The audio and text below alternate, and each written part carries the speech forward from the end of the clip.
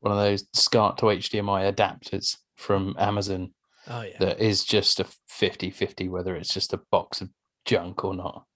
It's like, An what? empty box with some plugs in it. Empty box. Oh, what? Well, now I have hepatitis. Oh, okay. 1 star.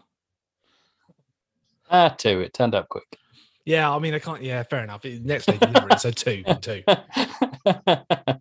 It's all Their packaging was nice. Packaging was Yeah, good, we'll call it 3.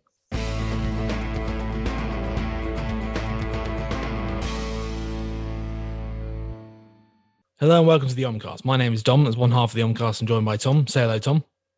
Hello. Tonight we're talking about the most anticipated movie of 2017.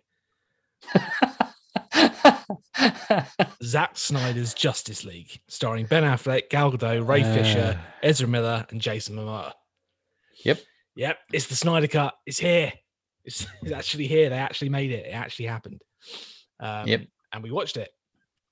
We haven't spoken about it. No, we haven't. What I think, yeah. We can fairly succinctly skip through a lot of this stuff because, I mean, we've covered it before and everyone knows. But so we don't have to do really a plot rundown, do we? Because it's not really, no. Although, largely speaking, the plot is kind of the same. But there's just a lot more to it. But anyway, regardless, before we get into that, what did you think? I'm almost afraid to ask, but what did you think of the film? Right. So stepping away from the internet bullying, yes, and the how I actually feel about a lot of the stuff behind it, this film is significantly better. Yeah. But it's incredibly boring. Oh, really? Yeah. Okay. It's 4 hours. Yeah. And that's the thing. Like, this all comes with a caveat. Yeah. Because this isn't a film. This is a TV miniseries at this point. Yes, it is. And it's very unique, and I get all of that. But I was still very, very bored because there's too much that they've put in. Yeah. But again, there's like a caveat to that because it's like, I get it. Like, we're putting everything in that was cut out before, that was part of this and this. I get that. Yeah, it's hard to judge it as a film, isn't it? That's the thing. It's a director's cut. Do you know what I mean? It's something that was made purely for the fans. It's like if they went straight in at, here's the 4-hour cut of Return of the King. Yeah. Having had nothing before. Yeah. But that's the thing. It's like, it's, I don't know. It's, yeah. What did you think? Before we get into the discussion too much, what did you think? I'm kind of ashamed to say this, and but I don't know if this is going to be the end of the podcast or you loved it, didn't you? I really liked it, man. Yeah, it's fine. Like, and being completely frank, like, you were always going to. No, I don't know. No, because there are still some things that I don't like and still wind me up about it, and we'll get into them specifically. And there are some things that I roll my eyes at, like the Zack Snyderiness of it, like some music video pieces which are crap, and they're just objectively crap. Like, I'm not a Snyder fan in the sense of, of just thinking he's some sort of god and everything he does is brilliant. There is some wanky shit in here, but for the most part, like, I watched it the 4 hours, and I paused in between and did other bits and pieces at the point when it told you to, sort of thing, when the chapter titles came up. Yeah. But I was engaged the whole way through it. I didn't get bored. I didn't feel like, I can't be asked for this. I'll watch the rest of it tomorrow. I was in. I was totally in, and I really enjoyed it. Yeah. I don't know what to tell you. Well, no, like, that's, realistically, like, how we've spoken about it before, and it's like you said on last week's podcast, you're like, what you're going to feel, I know what I'm going to feel, and we know what each other's going to feel. Yeah, like, to a certain extent. Yeah. And as we were saying, like, we went back and listened to our previous Justice League episode. Yeah. And like, and this is I don't want you to be like, this is me taking a pop or anything, but like you were saying in that, like you're an apologist as well, so you're going to receive it in a more positive way. True. Yeah. And I don't mean that to call you an apologist, but just to say that that's how you referred it to it as before. Yeah. So that's likely how you're going to receive it, because you're very, very much behind this universe. But like, Yeah. I don't think it's the end of the podcast. I think if we keep bringing up this film, like, okay, I'll never mention it again, I promise. Like, just after this, like, okay, all right, okay. So I just don't think, like, in context, look, we can talk about this film. Like, if there happens to be, like, there's going to be an Aquaman 2 and stuff like that, but this feels very separate. Yeah. And that's what I want to talk about, is like how this is like a unique proposition of a film, which is why I kept sort of insisting that I was okay to do it, because it's a very unique situation for film. Yeah, true. Especially of this scale. This isn't the Richard Donner cut. No, this is huge. This is like the amount of yeah. It's just yeah. Okay. But yeah, that's the sort of the thing that I want to keep sort of go back to a bit, is that I just found it really, like, there were 30 or 40 seconds for every minute that was just, I knew you were going to say something like that. Staring or dragging or being pensive or being dramatic. When nothing happens, it just drags to the point that I read a statistic the other day. 10% of this entire film is in slow motion. Yeah, is in slow motion. Yeah. Okay. Which is ludicrous. Yeah. And you're like, but again, like, I feel like I have to fucking apologize for it, because I'm like, oh, well, it's for the fans. But like, objectively speaking, this is, I don't know how to say it like that. I don't want to be like, there is a good film in there, but it needs to be shorter, because we kind of got that. Yeah, I think, like, no, I agree with that. I think there's a 2.5 to 3 hour cut of this that's really solid. I think, genuinely, that if like a proper editor could get this down, and like there are certain things like, right, the sort of people walking around and being pensive, and the music video pieces that are just there for some depressing music to play, they can be cut. A lot of the exposition stuff with the villains can be cut. But the problem is that, like, for every time I say, oh, you can cut that, because I've watched it a couple of times now. Really? Like, yeah. And like, I like that there's like these little character moments that I would like, if it wasn't for the fact that this is a director's cut, we never would have seen that. So like, there's this little scene between Wonder Woman and Alfred, which is really nice. Like, that little, you got that, you get like, more of her and her mum back at home, and it's just like, right, okay, well, that wouldn't have been there otherwise. Or or the scene between Lois and Martha Kent, that would have been cut. Or do you know what I mean? You would have lost something. Or like the little bonding scenes between the teams. So again, there's a nice, and it's like completely inconsequential to the plot, but it's a scene between Wonder Woman and Aquaman, as just talking about their two peoples and how they, like, no one talks to one another anymore. And again, that's the kind of thing that they just would have cut. But it's like, no, that's really important, because that's kind of the whole point of the film, is that all these different disparate people coming together. And it's like, it's got the same, like, I couldn't get over, like, how, like, as much as it was like, there's some grim dark, just fucking Joss Whedon,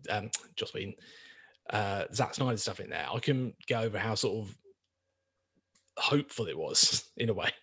Like, it shared, like, it's the ethos of it, or whatever behind it, is very similar to what, like, Raya and the Last Dragon was all about. But it's again, but it does it on. That's one thing that I wanted to say, was it did it on a scale that was outside of the realm of like normal film, if you know what I mean. So it did it out of this. It did it in such a cosmic scale and such a vast scale that nothing ever felt ground level.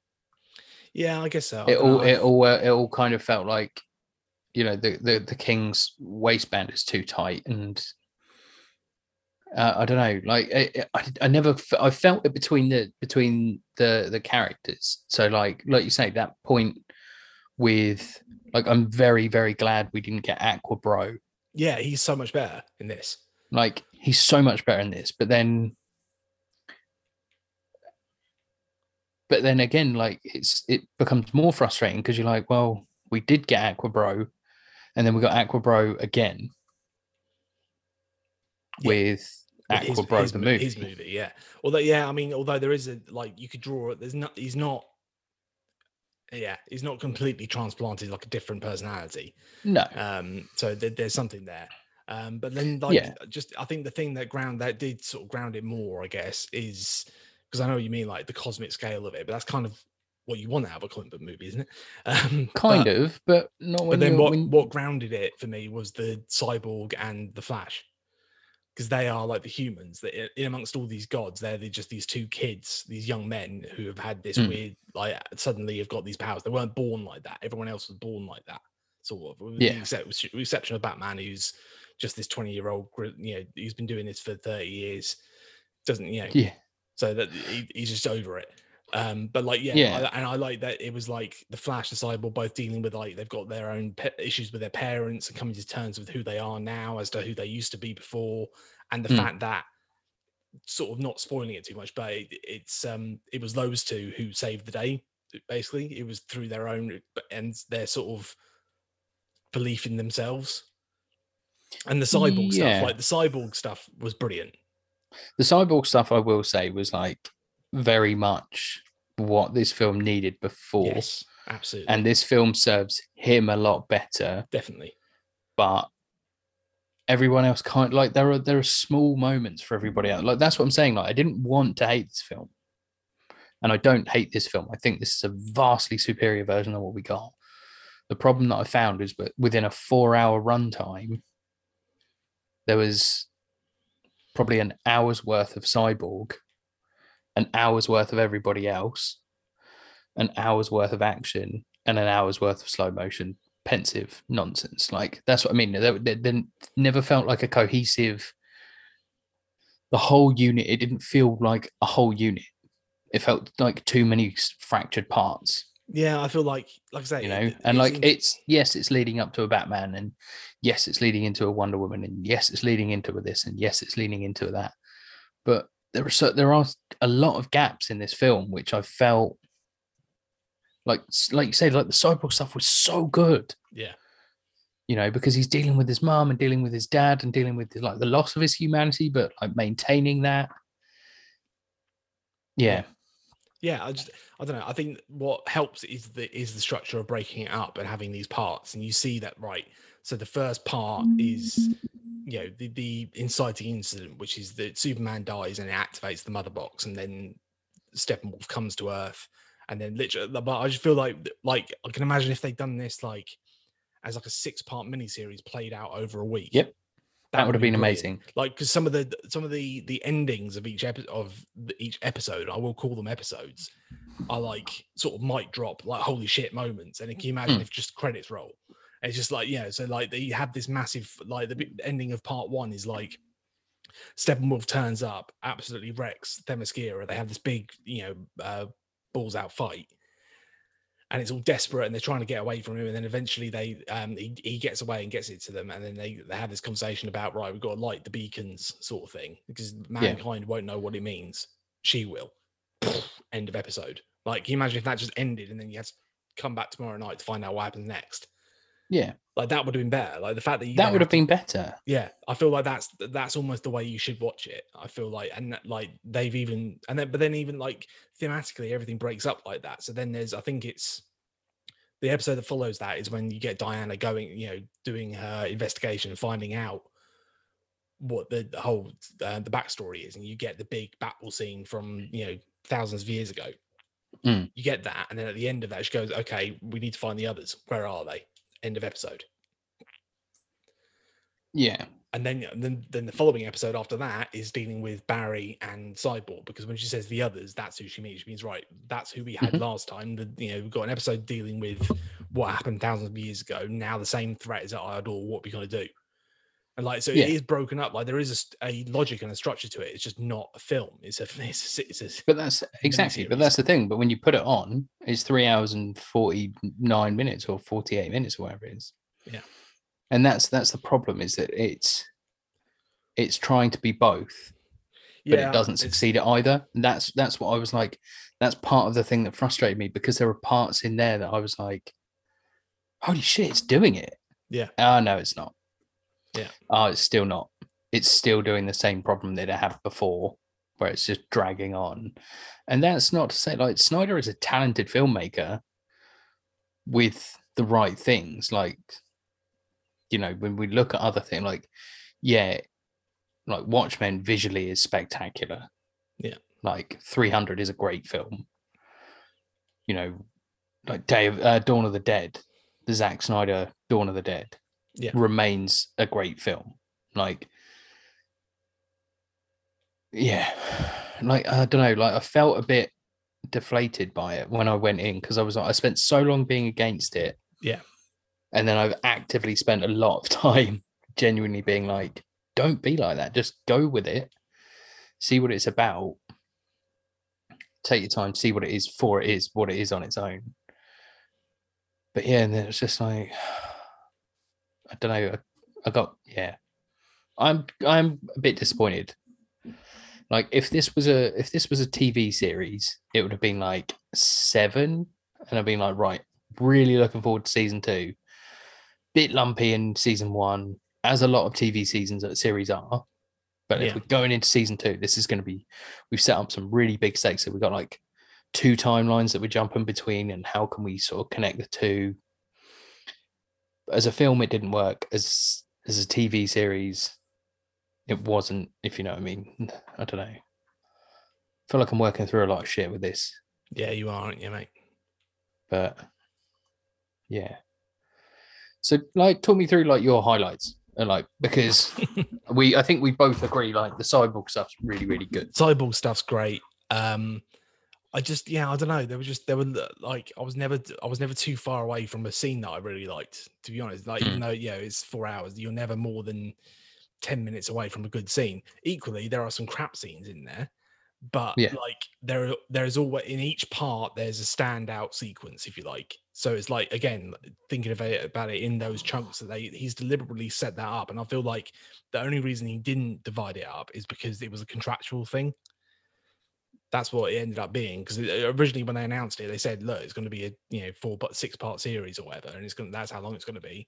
That was it. And then he had to renege and go back on that, because I think part of it was like the actors, well, it's the union, isn't it?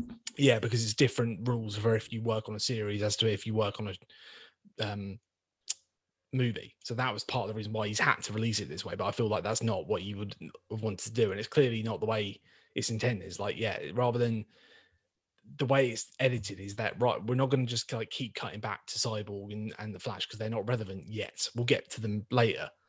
Do you know what I mean? It's like, so that's clearly how they've done it. But I don't know. Yeah, like I liked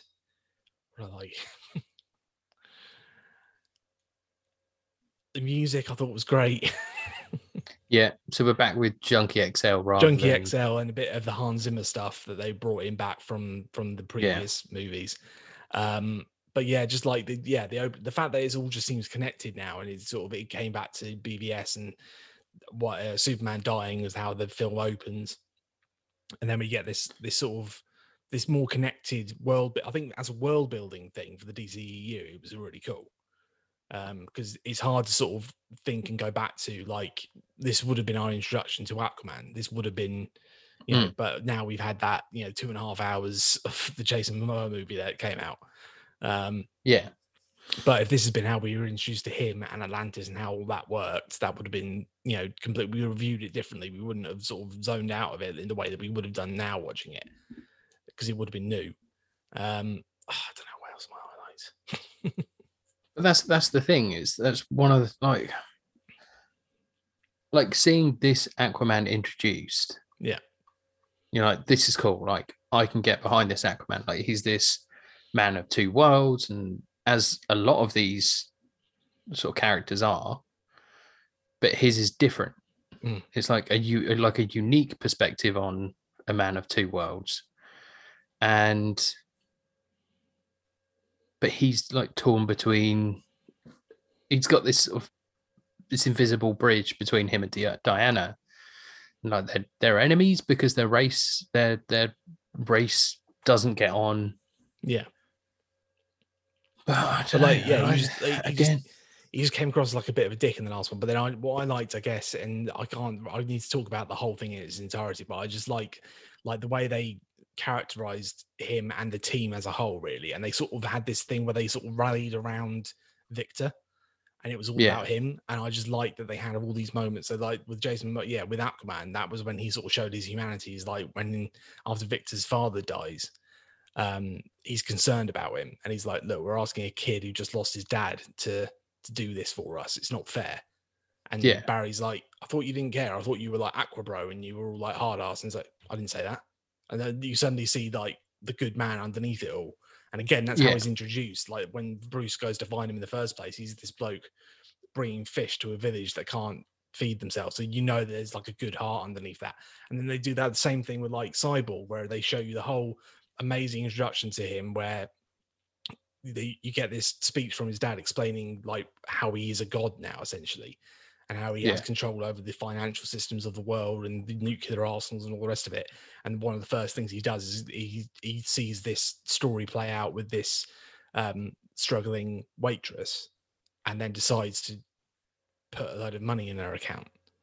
And again, it's showing these little moments of them being heroes, of them doing the right thing.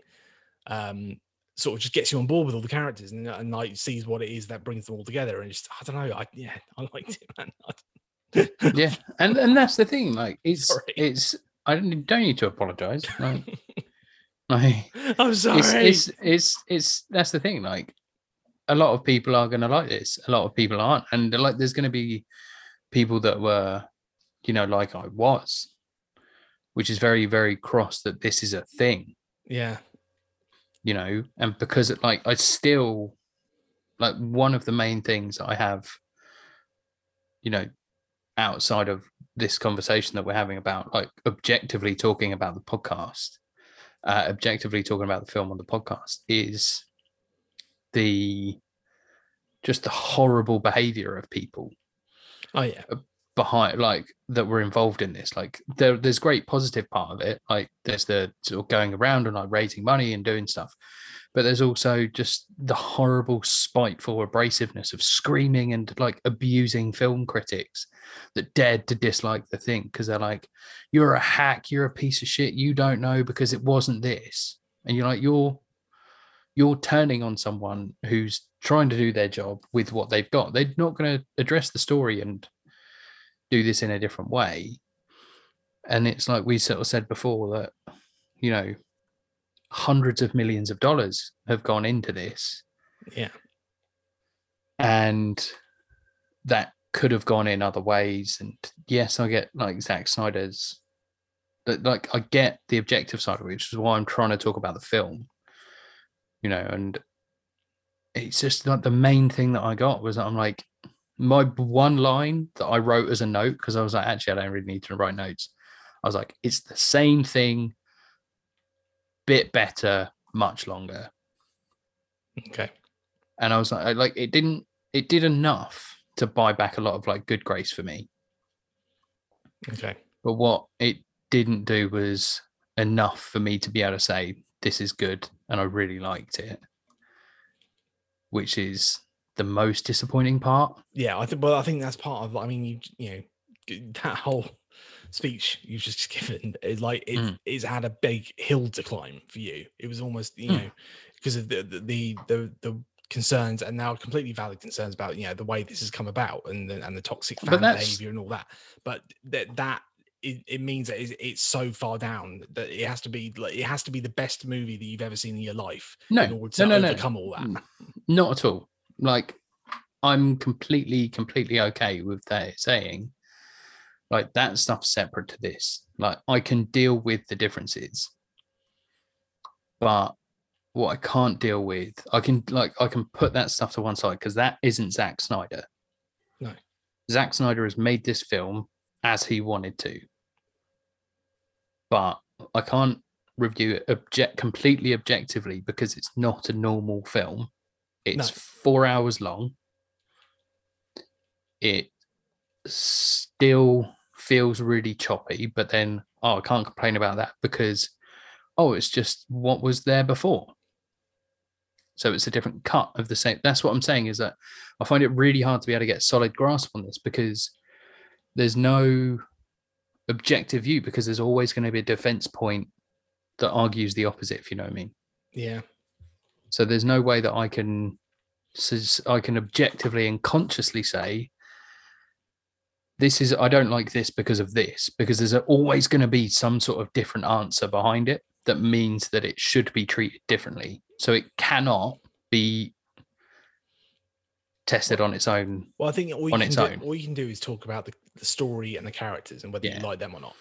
Because those are forgetting pacing and style and all the rest of it. Those are the things you'll get on board with and you like the way they treated this character or not. Yeah. And again, but that's the thing that I keep getting hung up on. Like, my hang up here is that I can't do that because there's too much behind it now. Okay.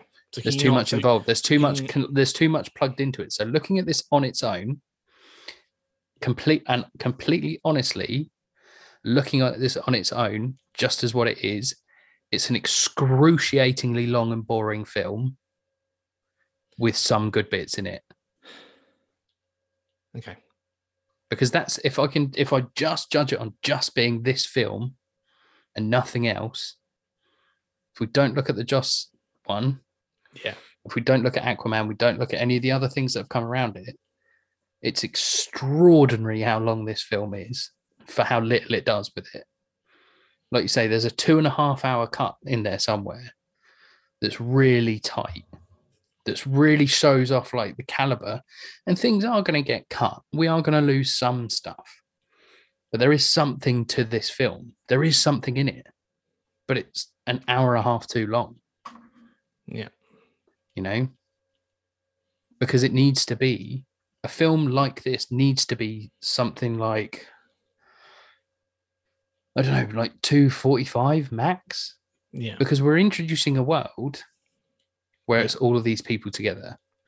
We don't have these films we've had Batman and Superman and Wonder Woman introduced. That's great.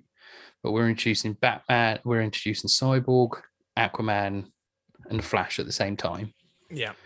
But we're trying to do an in-depth origin story of Cyborg, as well as doing a world-building event, which is unifying everybody, as well as having this vast like supervillain battle, as well as unifying the team, as well as introducing Aquaman, as well as giving everybody like a thorough backstory introduction.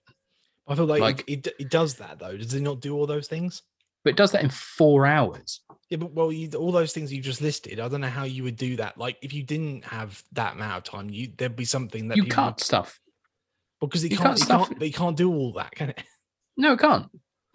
And it shouldn't have to. If it stood on its own. That's what I'm saying. Like, it shouldn't have to do that. It should be in a position where it needs to breathe. It feels like it's trying to do everything at once. And that's why it wouldn't work as a 2.5, 2 hour, 40-minute film. So you put in like tidbits of stuff, and then you go into it further at another time, as you do with any other film. Yeah. Yeah. That's the problem that I've got with this, is it's trying to do too much, and it ends up being 4 hours. Like, if we start getting into a model where, you know, streaming services or like Netflix or stuff like that are putting these things out, like we're saying, if this was a series, it would be better because we can add more stuff into that series. You know, it could be 6 hours or 5 hours, and then you add more in there. You take out some of the pacing, the pacing stuff, and the arty stuff, and you tighten it up. But completely on its own, I just don't think it works. And that's the one thing that was frustrating me, because I was like, I really want this to be good. I really want to be wrong. Yeah, well, I watched it. So I watched it the first time on Sunday night, and I was sat there going, I really like this. Am I mad? Am I just a little bit too? Am I too tired? And I'm not.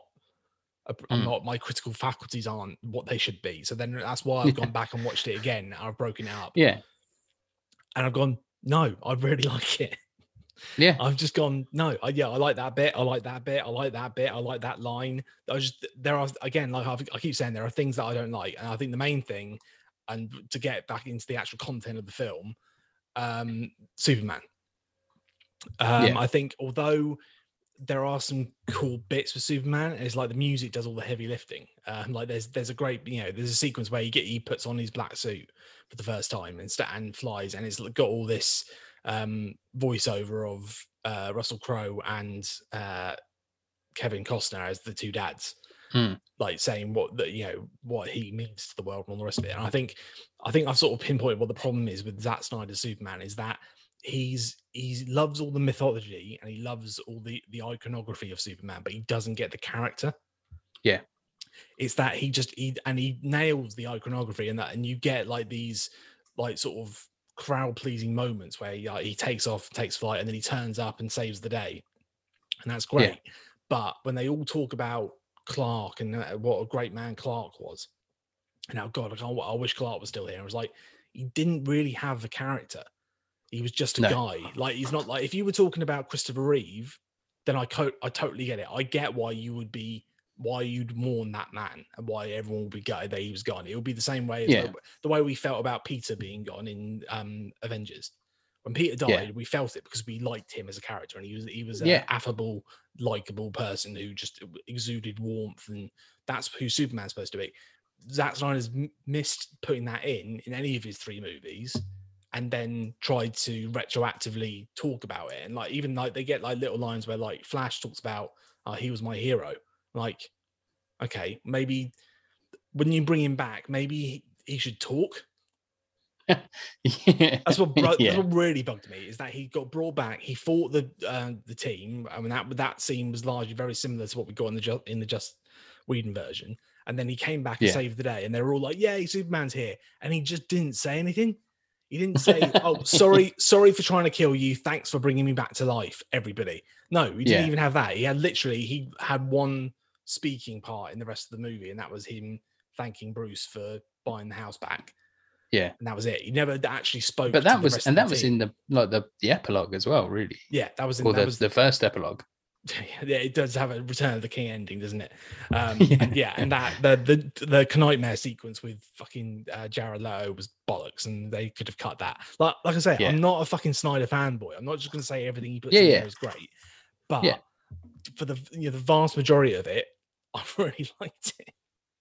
And just like you get like all the back end, that final fight sequence, there were just a number of times where it was just like it felt like I got that Avengers feeling where you just saw the team coming together and kicking ass in a few moments. Like there was the moment where Batman, like he gets the Batmobile out and everyone rallies around him and they get like the splash page in slow motion, which is straight out of Age of Ultron. So it amazes me that was never in the Joss Whedon cut, really.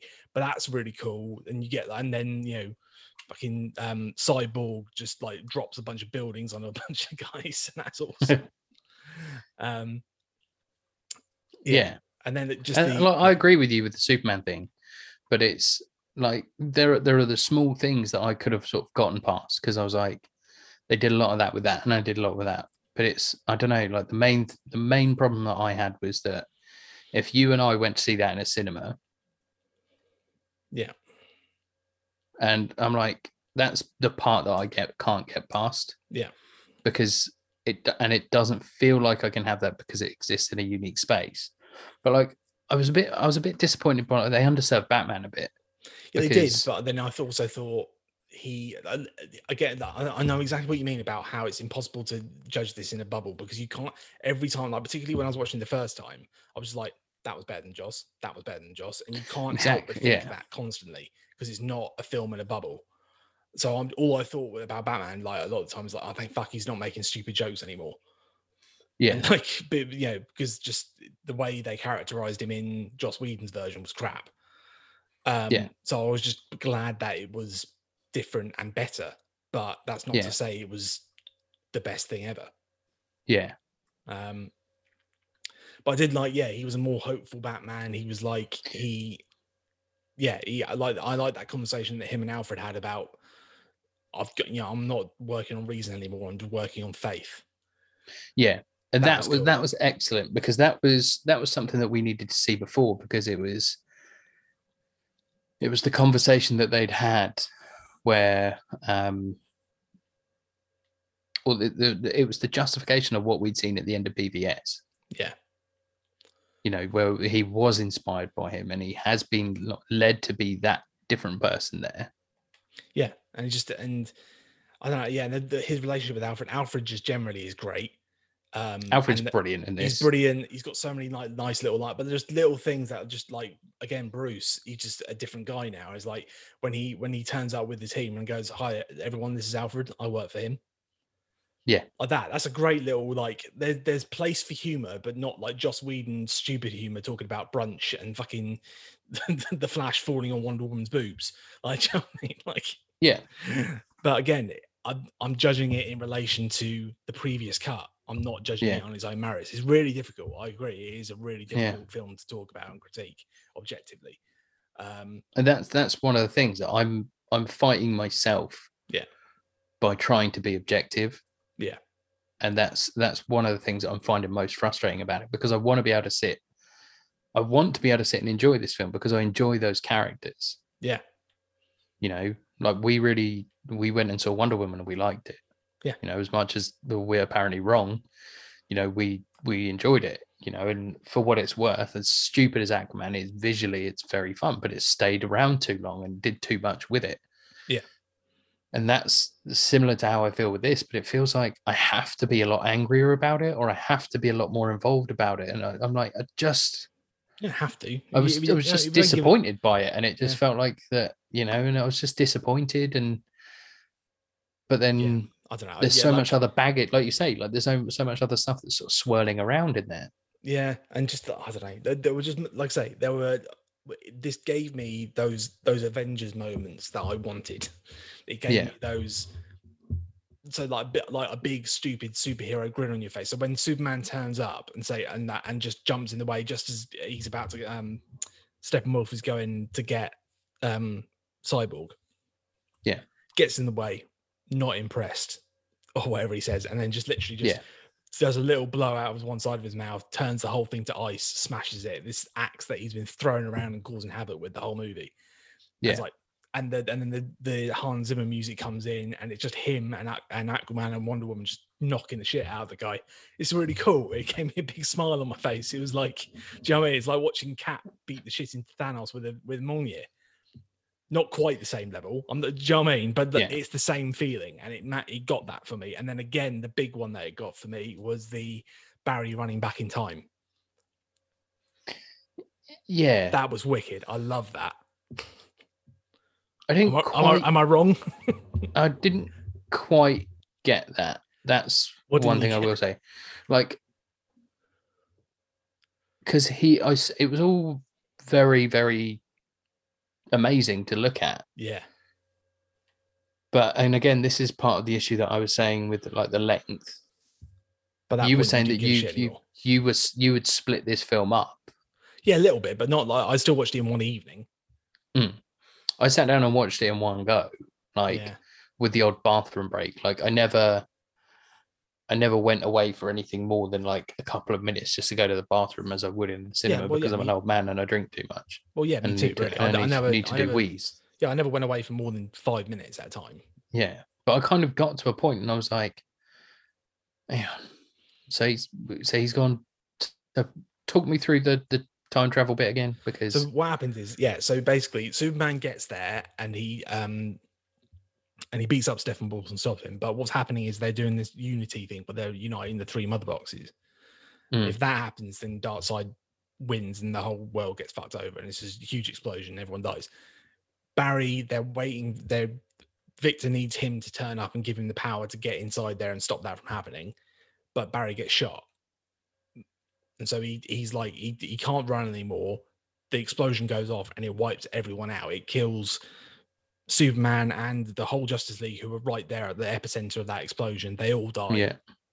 And it's like this big, almost like a nuclear explosion, like emanating out. And then at that point, Barry, before the explosion reaches him, enters the Speed Force and runs as fast as he can towards the explosion, so that it's basically like he's turning back time as he's running towards it. So literally, like, I love the visual of like as he's running, the explosion is in front of him, and behind him, all the stuff that's been wrecked by the explosion, like the ground is literally forming underneath his feet. He's rebuilding, and it's rebuilding because he's running backwards through time, literally. And what's behind him is what's about to happen, and what's in front of him hasn't happened yet. Yeah. I just the visualization of that is fucking brilliant, and it's just like that. Because I wanted to, but like, basically I needed that clarity because I was 3 hours in. Yeah, fair enough. And it wasn't that I didn't give a shit. I wasn't checked out. Yeah. I was just like, there's a lot to process and a lot to remember. Yeah. So I just needed a bit of clarity. Yeah. But that's just like, it's the kind of thing that we were talking about where it's something that frustrated us in Marvel, where they don't do the more exciting visual things. So like when we had WandaVision, like not a couple of weeks ago, we said how boring was it that the end fight just ended up being two witches just blasting, light at each other. Yeah. And that was all it ended up being. Whereas with this, you get stuff like that sequence. And then also the other one that really stood out to me is that sequence of where Vic is having his powers explained to him, basically. And he enters into like the digital realm and is like, and you see like these stacks of money like stacking up and all the nuclear arsenal, and it's all visualized and it looks amazing. It's like, this is the kind of thing that you can do with comic book properties if you've got that visual flair and don't just like shoot it. And then the other, it reminds me of things like Legion.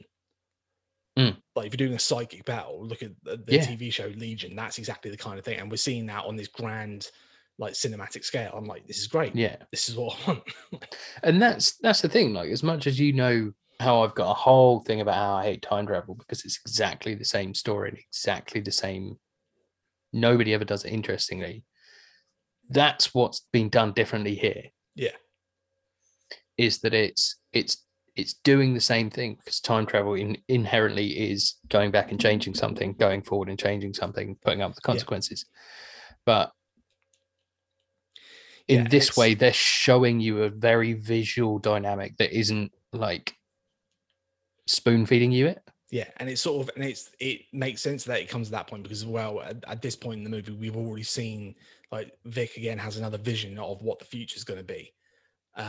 Which ties into the nightmare vision of the future, and we get, as Superman's been brought back to life, like the computer or whatever says the future has been set in the present or something like that. It's taken root in the present.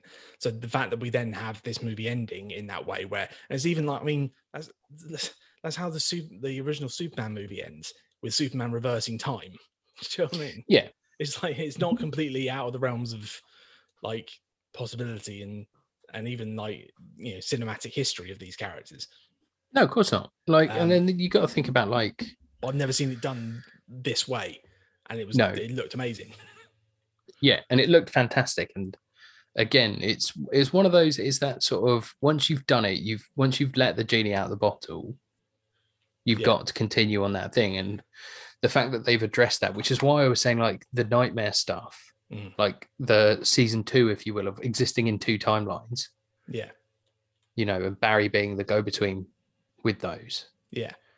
And that would be really, really interesting, because they're like, right, in X timeline, you need to do this. And in Y timeline, we need to do this. And we need to meet in the middle. Yeah. Yeah. Like, we need to find a point where we can find that conjuncture. Yeah, and that's like, and there have been failed attempts, so that's why we get in BVS to get the scene where Barry turns up, and it's the Barry that we see in the nightmare scene, and he goes, "Oh, am I too soon? Oh shit, I'm too soon." It's like, that makes sense now. I've been waiting 5 years for that to make some sort of sense. Now it makes sense. And again, like all in all, like, I was disappointed by this, and I was a bit bored by it and stuff, but there is some really good stuff in there. Like, if you're listening to this, if you're willing to sit down and watch this episodically, you're probably going to have a better time than watching it all in one go. Yeah, episodically, definitely, I'd say so. But I mean, It depends. Yeah, if you're invested in it enough, you'll keep going. Like if I watched it, like I say, episodically, but at no point did an episode end and I go, oh, I can't be asked to watch the rest of this. I'll watch the rest of it tomorrow. I was invested enough to do that, and I feel that's the stress test. If you can walk away from it and still feel like you want to come back for another one, then carry on. But if you don't, if you get to the end of part one and you just go, this is bollocks, I'm bored, don't bother then. Yeah, and like, remember that there is a shorter version out there.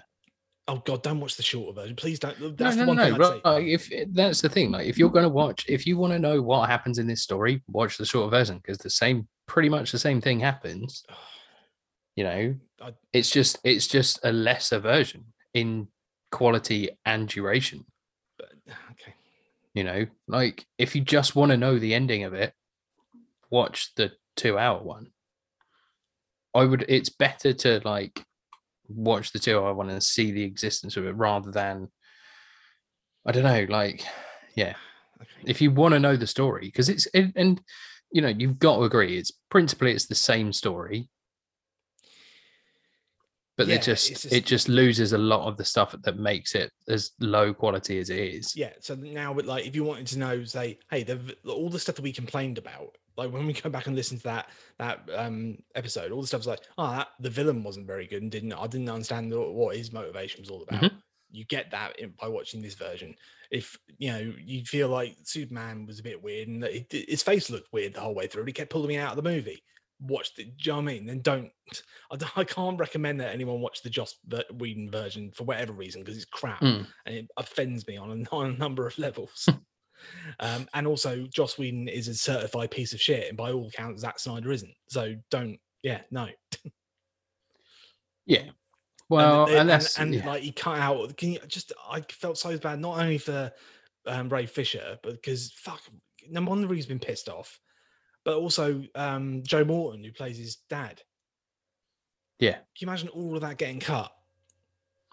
All of that got cut. That is his entire story. And there was this really heartbreaking tweet that went out the other day where it was the woman who played the waitress that Cyborg helps.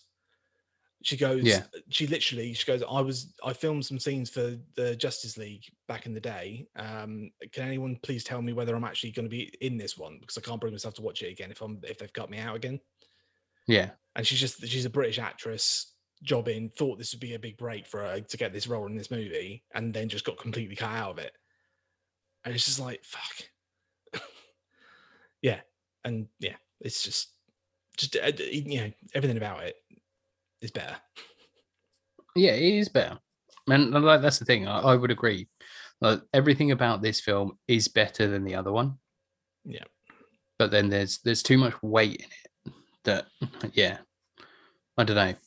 Like, I think it's just a case that you and I are going to agree to disagree. And, you know, I'm not going to judge you any differently. And I hope you're not just going to shout, release the Snyderverse or whatever the next. Snyderverse. No, like, what I would say is that, yeah, again, that maybe that's something that's, you know, but as it was getting towards the back end, the sort of the epilogue stuff, and it was them setting up sequels that are just never going to happen. I was just like, I was annoyed that they put them in, because it's like, that's self-indulgent, you know, that's not going to happen. But at the same time, it's like, well, this is what people wanted to know, what you would have done, and that's your remit for doing this. So I get that, but at the same time, some of the things he was setting up was like, damn it, I really want to see that. Like, so like the setup, the scene we get with Deathstroke and Lex Luthor, where he gives him Batman's name.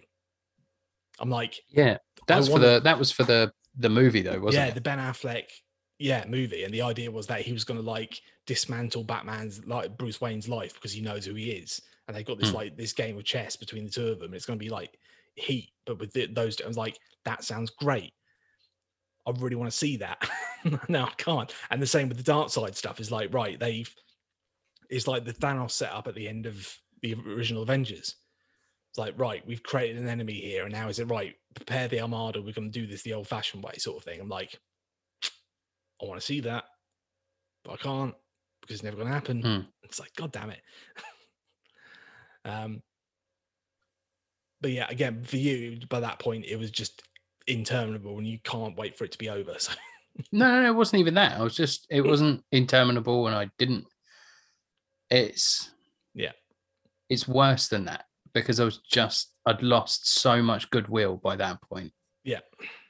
Because of just well, like I say about everything else I've mentioned so far, I just lost so much goodwill by the end of it that I was just like, I don't care anymore.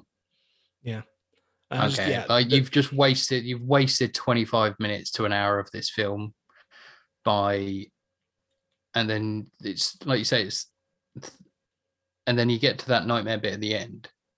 Yeah, that should have been a post credit, because I think what was annoying is that the wrap up is nice. Like, it's different because originally they had this Lois Lane reading an article and it was really crap. Like, it reminded me of the the Karen Page from Daredevil. It was like that. Yeah. Whereas now it's got this really nice like speech from Cyborg's dad talking about, don't focus on the past, be the future, and it's cutting around all the different characters and where they're at this particular point. And like this great moment where Cyborg's standing in front of his parents' grave and he's smiling and he's not hiding who he is anymore, and all this sort of stuff. And that's great. And it's all building, all the music's going, and you get the Superman, ripping his shirt open and about to fly away, and then it just stops dead, and you do this 10-minute nightmare sequence, and then it comes back, and you get the Martian Manhunter bit at the end. It's like, that doesn't fit. You should have let the Martian Manhunter bit flow directly, because that again ends on like a high positive note. It has this nice moment between him and Bruce where he says, look, you brought everyone together, your parents will be proud. It's like a hopeful, nice moment to end the movie on. And then post credit, you do the nightmare sequence for all the fanboys who just wanted to see Jared Leto be weird. But look, and if you're a fanboy hoping to see Jared Leto, I've seen the film twice and I'm still hoping to see Jared Leto, because for some reason Zack Snyder decided to have him out of focus, or just with the sun glaring in his fucking camera the entire time he was on set. Do you know where that was filmed? In Zack Snyder's back garden. Of course it was. And there was do you know why? Because he did it in lockdown. Because Warner Brothers said no. Yeah. No. Look, you've told everyone that you've already made that stuff, and you haven't, and now you're just going to make it, and you're asking us for more money. Yeah. No. So he made it at his own expense in his back garden, which is why it looks chunky as fuck. Yeah. And which is why everybody looks like they're in Episode 2 Star Wars. Yeah. But there was no need for that. But I get the impetus, like his rationale behind that was because I was waiting for that throughout the whole film. Yeah. I was waiting for there to be like I thought, the nightmare. Actually, let's get back into this a second. Like, there was this, just trying to remember, like, there was a part where when they're doing the Superman Reawakening part. Yes, so that's when Cyborg starts. Yeah, Cyborg gets his vision. Yeah, and it all starts to get a bit fucky. Yeah, and then they're like, "Oh, there's this explosion." Yeah, right. I thought that's what was going to happen. I thought Barry was going to outrun that explosion and survive. And somehow we would have found out that this is like everybody would have kind of made it through, but then like Lois would have died, and then like things would have happened. We were going to go into this extended nightmare sequence. And again, I'm going to go back to the runtime. That's why I thought this was going to be so long. Yeah. I thought we were going to have Act 1 and 2. Act 3 is the nightmare. Then we rewind. Yeah. No, that's and then we do the original third act. Yeah, no, see that. So the nightmare basically would have been his, because this was meant to be setting up of what would have been a trilogy. Yeah. So Nightmare would have been the second movie. Yeah. So yeah, I know what you mean. That sequence, it's clear, it's the most obvious thing that just doesn't fit. And he put it in there, like he did it again. His rationale was, it seemed sad to me that we were going to end this run of this particular iteration of the Joker and this Batman and never have them on screen together. I'm like, I get that, but they still haven't been, have they? No, because although they're looking off camera at each other, they're clearly not, like Affleck and Leto were not there on the same day. No, clearly. Exactly. Yeah. Like, so if that's the case and you can't do it properly, just don't do it. But yeah, I don't know. There were some point, like I like the Batman getting back at him and saying about Harley Quinn, like begging him to kill the Joker slowly. I'm like, okay, I can imagine that scene with Margot Robbie. Yeah. And so again, that sort of world building stuff, but just yeah, it was completely unnecessary. And then you got the Martian Manhunter scene at the end, which was fine. Again, the reason it ended up being Martian Manhunter is because Warner Brothers told him he wasn't allowed to do what he originally wanted to do, which was to have the Green Lanterns turn up. Right. It was going to be Jon Stewart and Kilowog. Okay. Well, Kilowog's in this though, isn't he? Yeah, in the nightmare sequence, he's dead. In the nightmare sequence. Yeah, he's dead. So that would have explained why he was on Earth in the first place. But then you also would have had Jon Stewart. But they told him you're not allowed to do that because we've got plans for the Green Lantern characters and we don't want people to get confused or whatever. So like, right, okay, in that case, I'll make it Martian Manhunter. And the other thing that really bugged me was the first scene we get with Martian Manhunter is when what? Yeah, sorry, just remembered it. Yeah, so because it's what annoys me is that it's quite a good scene between Lois and Martha. Mm-hmm. Martha talking about the grief of losing Clark and the fact that everyone's grieving over the symbol that he was, but no one knew who he was, and we're the only two who actually knew him personally. And like, okay, yeah. I get that. That's the idea of like a celebrity dying and everyone's mourning, but what about the actual family? What about David Bowie's family? Do you know what I mean? That's the difference. I'm like, okay, I get that. That's cool. And that's quite well written scene. And then she walks out and turns into Martian Manhunter. I'm going, hang on, so that wasn't Martha then? Yeah. So that entire sequence, just you completely undermined everything that you just did in that last scene by having it not be her. So and that's the kind of, that's fucking stupid. I'm like, I get it. That's bollocks. Yeah. And that was, like you say, like that was a bit that I was like, that was a Zack Snyder. Yeah. Cause it's cool though. Yeah, exactly. Cause it's cool. That's that's the same way I feel about the black suit Superman. Like it looks really cool, but other than that, what's the point of it? And then they even hang a lampshade on the fact that like when they do that, there's a good line where it's like, if you can't bring him down, don't wave the red cape at him, and goes, yeah, but this red cape charges back. Like that's a really cool line. Now, if he turned up wearing the red cape at the end, then maybe there'd be some significance to it. But for whatever reason, you've decided to have him in this fucking black suit. Well, and that's the thing, because everyone's like, oh, wear the black suit, give him a mullet and do this. And you're like, he doesn't need it because he's fine. Like he's zoomed up to get charged up by the sun.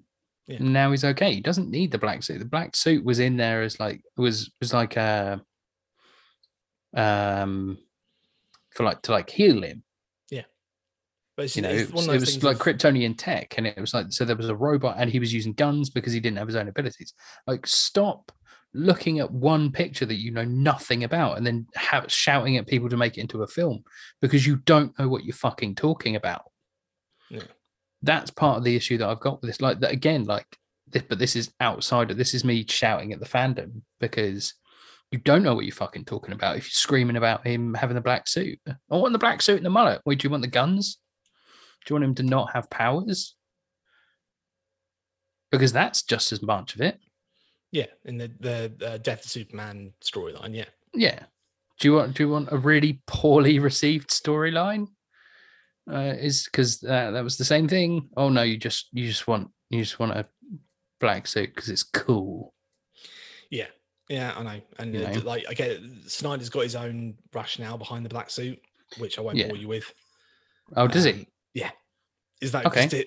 To him, it's like the black suit is what they all used to wear on Krypton, and it's him like going back because the red suit is like the public perception of Superman, and this is him being himself or something. I don't know. I can't remember all the ins and outs of it, but he has got some of his own thinking behind it. Because the idea I think they would have gone with going forward is that he kind of now has to kill the Clark Kent identity. Yeah. Because of the fact that he died in BVS and had an open casket funeral. Like there's no real getting around that. So now he basically has to be Superman full time, which is an interesting idea. It's like, right, well, what do you do when you can't have a normal life anymore? And the only people who know who you really are your mum and your wife. Yeah. Which again, that's quite an interesting direction of Superman, and gets over the idea of, well, you can't realistically have a secret identity and just put a pair of glasses on and no one knows who you are. That's a silly comic bookism, which it writes your way around that by killing off the Clark Kent character. Yeah. Like, okay, that's interesting, but obviously we're not going to see that anyway, so never mind. Yeah, and that's like similarly to like how Marvel have done it. Like, trying not to do it too many comparisons here, but similarly to how like Marvel do it, they're like, we're just not going to have secret identities. Yeah, apart from Spider-Man. Yeah, exactly. It's just not a thing. But like, yeah, the Clark Kent and Superman and them being secret identities is a fundamental part of that character, and it would have made sense for them to have found a way of, look, we did it, and he was a journalist at the Daily Planet, and he worked with Lois Lane, and everyone knew him as Clark Kent. Then this happened. There's no reasonable way for us to bring both Superman and Clark back from the dead, so this is what we're going to do. I'm like, okay, that makes sense. Yeah. And again, like they had a plan. There was this whole, what we saw in the nightmare sequence was him cradling Lois's body. The idea was that he blames Batman for that because Batman had the opportunity he could have jumped in front of the bullet himself, sort of thing, and didn't. That's when he's doing that and cradling her, it's actually in the Batcave. You can see in the background the Jason Todd Robin suit. Okay. So it's happened. The idea was that Superman went off to fight the Darkseid War and trusted Batman. Said, Batman, I'm giving you one job. You have to protect Lois no matter what. Protect Lois. That's the one. I trust you to do that. Batman didn't do that. And then now that's become that. And then he gets taken over by the anti-life equation and everything goes to shit. Right. And you get the sequence with the idea of what's going on in the Nightmare bit is that Batman is getting the Flash and everyone together. They're trying to steal a mother box so they can power the cosmic treadmill to send back the Flash back in time and stop him, so that then the reset timeline and what would go into the third movie would be Batman allowing himself to die instead of Lois, which is what the Joker was getting at when he's having to go. Is that this is the world you create because you didn't have the balls to let yourself die instead. Okay. But again, I only know that because I've read into it. You couldn't possibly know that from watching this film. So yeah. And it is, again, like I say, it's more disappointing than, like, the anger is gone. Like as we've sort of said over the weeks, like like my anger at the fandom is different to my anger at the film. Like the fandom, I think, is awful. Okay. Like the toxic part of the fandom, the same toxic part of like the Star Wars fandom, the same like toxic fandom. I hate the fact that true. It wasn't possible to have a reasonable conversation about this without somebody screaming, "Release the Snyder Cut."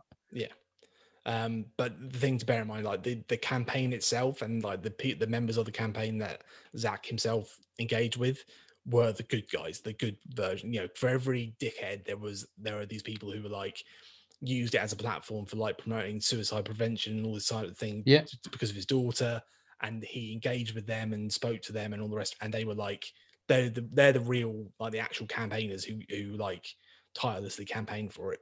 But there's also a bunch of dickheads screaming "Release the Snyder Cut" on the internet. But this is what I mean. But like everyone who's ever tweeted "Release the Snyder Cut" isn't necessarily a dickhead, is basically what I'm trying to say. But at the same time, like, it's like, I completely appreciate it. It's the same with any circle. It's the same, the Brexit argument. For every person that said that they wanted Brexit to happen because they hated immigrants, there's somebody that was in there that understands how restrictive the EU treaties are and how difficult it is to put through a law within our country that affects our country without going through the EU, like tax on sanitary towels. There's something that everybody is like, that's a ridiculous thing. We shouldn't be taxing it. It should be free. We shouldn't be taxing a normal function of a human body. But that was an EU control, so we had to have it. It's the same thing. There's like still a toxic amount to it, but it was impossible to have a rational conversation without that vocal majority being there, because it was easy to write #release the Snyder Cut and then insult a film critic than it was to have a rational argument. Okay. I mean, and that was the problem that I had with it. It was so much of it was screaming and shouting than the other part, and the other part is the part that should be admired. And again, but then you're looking at that's the part they get. The other part that I want to talk is the part that, like I say, Zach gives them time and gives them like interviews and stuff. And I've seen those pieces. Like I've seen those members of the fan base who were then invited to the premiere and all the rest of it because they're the good guys who are doing it for the right reasons and not just being arseholes about it. I know, like I couldn't tell you the name of it off the top of my head right now, but I've seen that because of the content that I've seen, because people like Zach himself are promoting that. They're not promoting the dickheads. So they are the ones that are being raised up and celebrated, which is a good thing. Yeah. And yeah, it's, it's done now. Like it's out. I don't know if there's going to be any more. No, the executive at Warner Bros. Was in an interview literally this week and has said that as far as we're concerned, this is the end of the road for Snyder's stuff. There's also because now people are also saying about David Ayer and what happened to his version of Justice Suicide Squad. Okay. And they're saying we have absolutely no plans on pursuing that. That's not happening. There's been there's lots of think pieces going around about it. People saying that Warner Brothers are being stupid by doing this. Let's start the campaign. I don't think it's going to happen. Zach himself has said, "Look, I never thought I'd be here talking about a movie that I made 5 years ago and being able to release it again. So I'm not going to say never because this never thought this would happen. But I'm not going to campaign for it, sort of thing." I, for one, I would like to see the whole thing play out to a certain extent. I would, although now that he's kind of outlined exactly what he would do, it would just be a case of us seeing that. And now that I know that, it's obviously not as interesting. But if you would just watch this not knowing that, given the setup they had for things like Darkseid and all the rest of it, I would I want to see that. I want to see where this goes. I want to see this team, together and get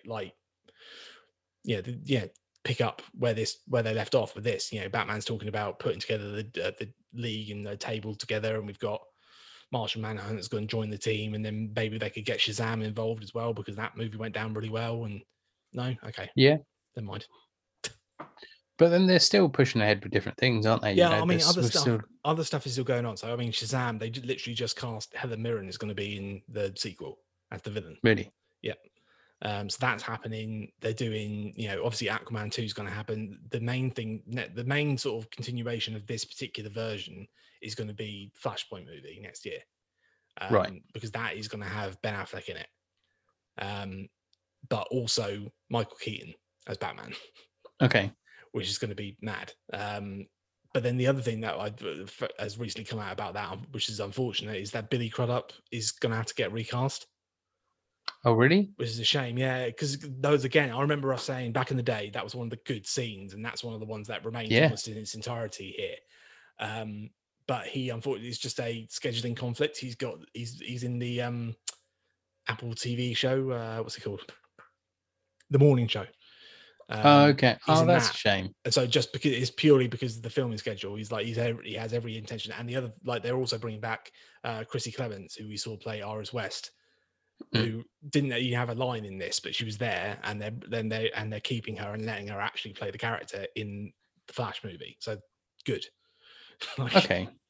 So there are, it's not a completely like people are saying restore the Snyderverse. Like the Snyderverse isn't dead. Like we still got Jason Momoa, we still got like all this other stuff still going on. It's just we're not going to see this particular storyline, which is essentially just the Injustice storyline.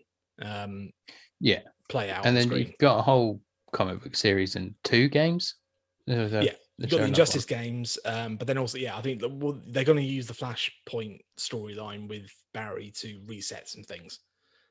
So they'll probably find a way to get that back on track. I mean, it would be nice to see things like have Henry Cavill come back and have someone who can write some dialogue for Superman rather than just have him standing heroically. Let him say something. Jesus Christ. Guy's charismatic as fuck. I know. I just don't understand it. I don't understand why they won't let him talk. Like, literally to a point where they literally, I couldn't believe that when they changed the line in the Joss Whedon cut. It was, "You smell good." Yeah. And he goes, "Did I not before?" And then now in this one, it's the first time he speaks. So she goes, "You spoke." And he goes, "Did I not before?" And I was like, "No, you really fucking didn't. You had like 13 lines in Batman v Superman. That was 3 hours long." Like, fucking say something, God. man. Anything. Yeah, you should have, instead of having the fucking nightmare sequence, it should have been Superman announcing his return to the world and have a bit of a fucking speech about it. Yeah, that would have like wrapped the film up really nicely. But nope, we're gonna have Batman swearing and Joker being a knob. Useless. Yeah, useless edgelord. Yeah. Anyway, yeah. like I say, I'm ending on a negative note, but I really like this film, and I will continue to watch it. Yeah, I like it. Yeah, I'm never going to watch it again simply because it's mainly out of disappointment. Yeah, and that's the thing that's the whole thing. And like, I genuinely am quite disappointed. It's made me a bit sad about it because I wanted this to be so. Yeah, honestly, I did want it. I wanted this to be a lot better. I wanted to enjoy it. I wanted to have a good time with it. And I just did you? Okay. Yeah, no, of course I did. Like, I don't want to hate films. I don't want to hate the Fast and Furious films, but I think they're just vapid, just things that I don't enjoy, so I don't watch them. Like, if I genuinely didn't want to see this film and knew that I was going to hate it, I wasn't going to watch it. Yeah. You know, you got to remember, like, me loving superheroes has gone back to me being 4 or 5 years old. You know, the first comics that I got were Avengers comics, but for the longest time, I was an obsessed Batman fan. You know, like, my comic collection is DC and Marvel. Like, Superman's like the paragon of virtue to me. He isn't what we saw in Man of Steel. Like, my problem with Man of Steel was not like the direction and stuff. It was the fundamentally misunderstanding of the character, which again they've done here, but it was caught up in a lot of other stuff. And it's like, well, I know that Zack Snyder doesn't understand how to write Superman, so I'm not gonna scream and stamp my feet. But yeah, it's just disappointing because I wanted to go into this and be like, you know what, you turned me around. Like, I had a good time with it, and then go from there. But yeah, there's just too much of it. It was just blank. And that by the time I got to the end, I was like, just wish it'd been better. Yeah. So, but it's a shame. Like, I won't watch it again because I don't want it to make me sad anymore. And I know we had a lot of fun kicking the other one. But that's because it was tripe. Yeah. It was actually shit. This one isn't shit. That's part of my problem with it. But yeah, anyway. We've got some new films to talk about soon. Have we? Yeah. We got that Amazon one. We got that Mauritanian. Do you mean the Manchurian? No, the Mauritanian. I thought it was the Manchurian. I don't know. No. Yeah, the Mauritanian, which is talking about which is like a super serious political spy jobby. So it's going to be a fairly big jump. Yeah. What else have we got coming up? We've got some other. I don't know. Everything's broken. I'm just desperately looking out for new films now. Yeah. I'm like, just stop watching shit horror films. Yeah. Just to fill your time and actually find something good or different. Yeah, I know. There's some weird shit. Like, I know. I saw something the other day. I think so. No Man's Land is going to be coming. Yeah. That is actually going to be on Disney. It's going to be on Star on Disney. Oh, is it? Yes, but that's I think 30th of April. So still quite a way away. Okay, still got a month out. So yeah, we got that, and then I think at the same time they got that Without Remorse with Michael B. Jordan, which looks good. There's stuff. There's stuff. We definitely got some stuff. Yeah. Yeah. I know that imminently Kong versus Godzilla is going to come out, but how the fuck it's going to come out? Oh, can we hold off on that? Yeah. Can we hold off on that until we can go and see it in? Yes. Or can we just sit a foot in front of your television? No, because my television isn't big enough. Like 5-year-olds. Like, if we sit 6 or 7 inches away from it. Yeah. No, I'm prepared to wait for the cinema for that. Also prepared to wait. Have you seen they've made the announcement about Black Widow? Yeah. So that's now going to be out in July. In July, it's going to the cinema, but it's also going to be Disney Plus Premier Access. Oh, so we're doing both. Yeah, it's both. Okay. Yeah, I know, and great. Yeah, because I know you and I will go and see it at the cinema, but there'll be a bunch of arseholes who can't be asked to get off their fucking arses who'll just download it, and it will kill the cinema dead. And then they'll do the same for the Eternals, and we'll never watch another Marvel movie in the cinema ever again. And I'm pissed because, like, this again, going back to what we've just talked about, I wish I'd seen it at the cinema.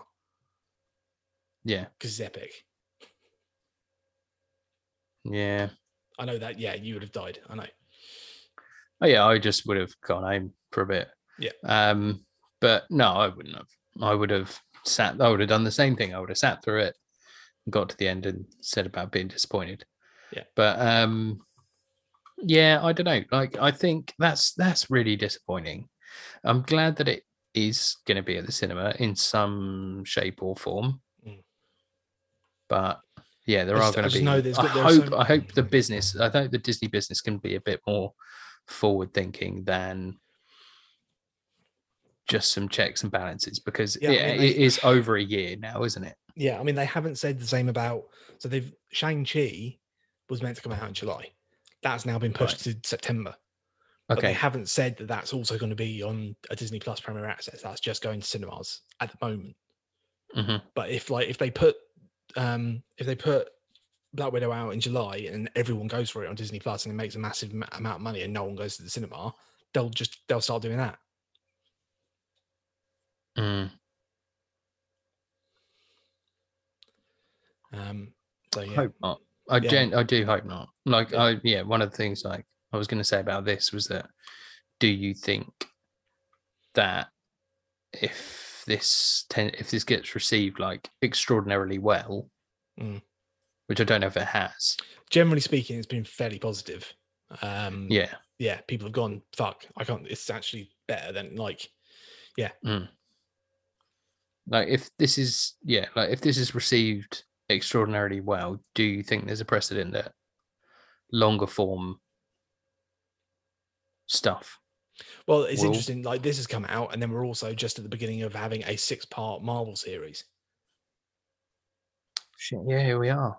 It's the same thing. Like, can you imagine again if they just used the same release platform? Because it's probably going to end up being roughly the same amount of content. The Falcon and the Winter Soldier is a 4-hour movie.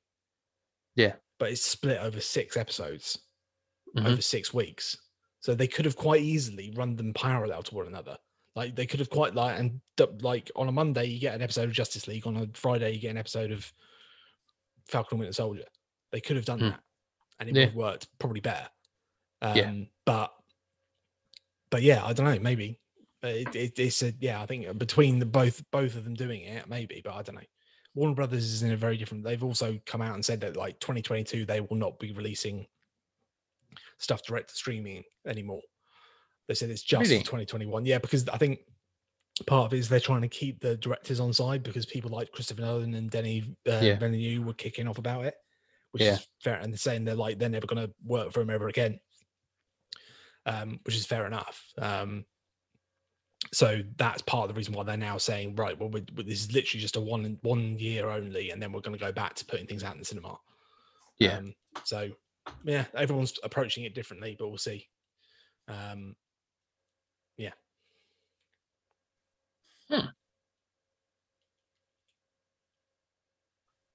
Well. Okay. Anyway, well, thank you for listening, guys.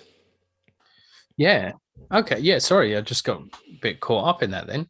Yeah. Just thinking about how things are going to be different. The future of cinema, mate. It may be over. But I know you and I will support it until its dying breath.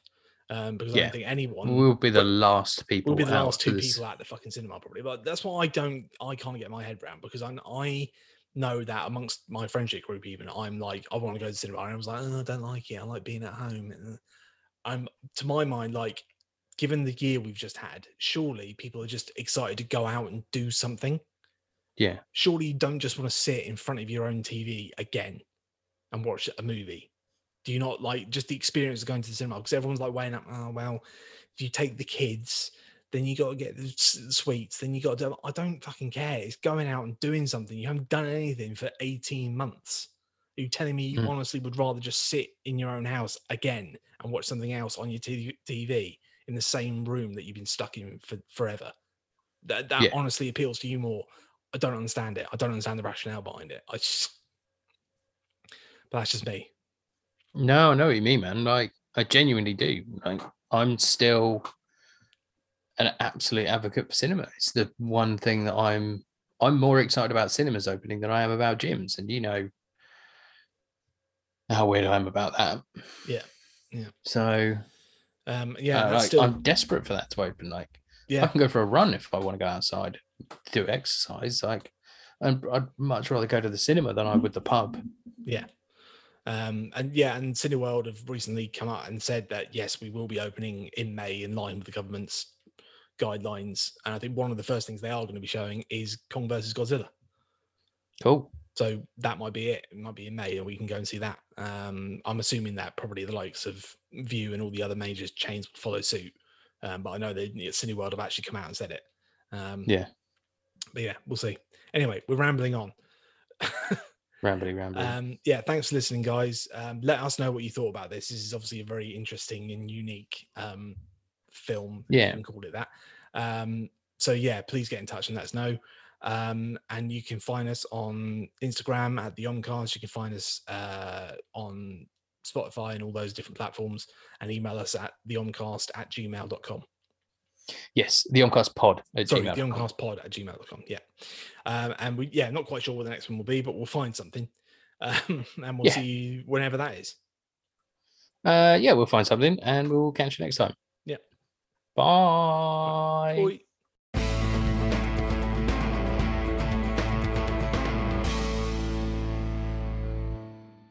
I think we actually had a pretty good conversation about it, to be honest. Yeah. Right. Yeah, I think for all the talk of you can't have a reasonable conversation about it, that was quite a reasonable conversation about it, wasn't it? Yeah. Well, if it's two adults having a proper conversation and respecting one another's opinions, then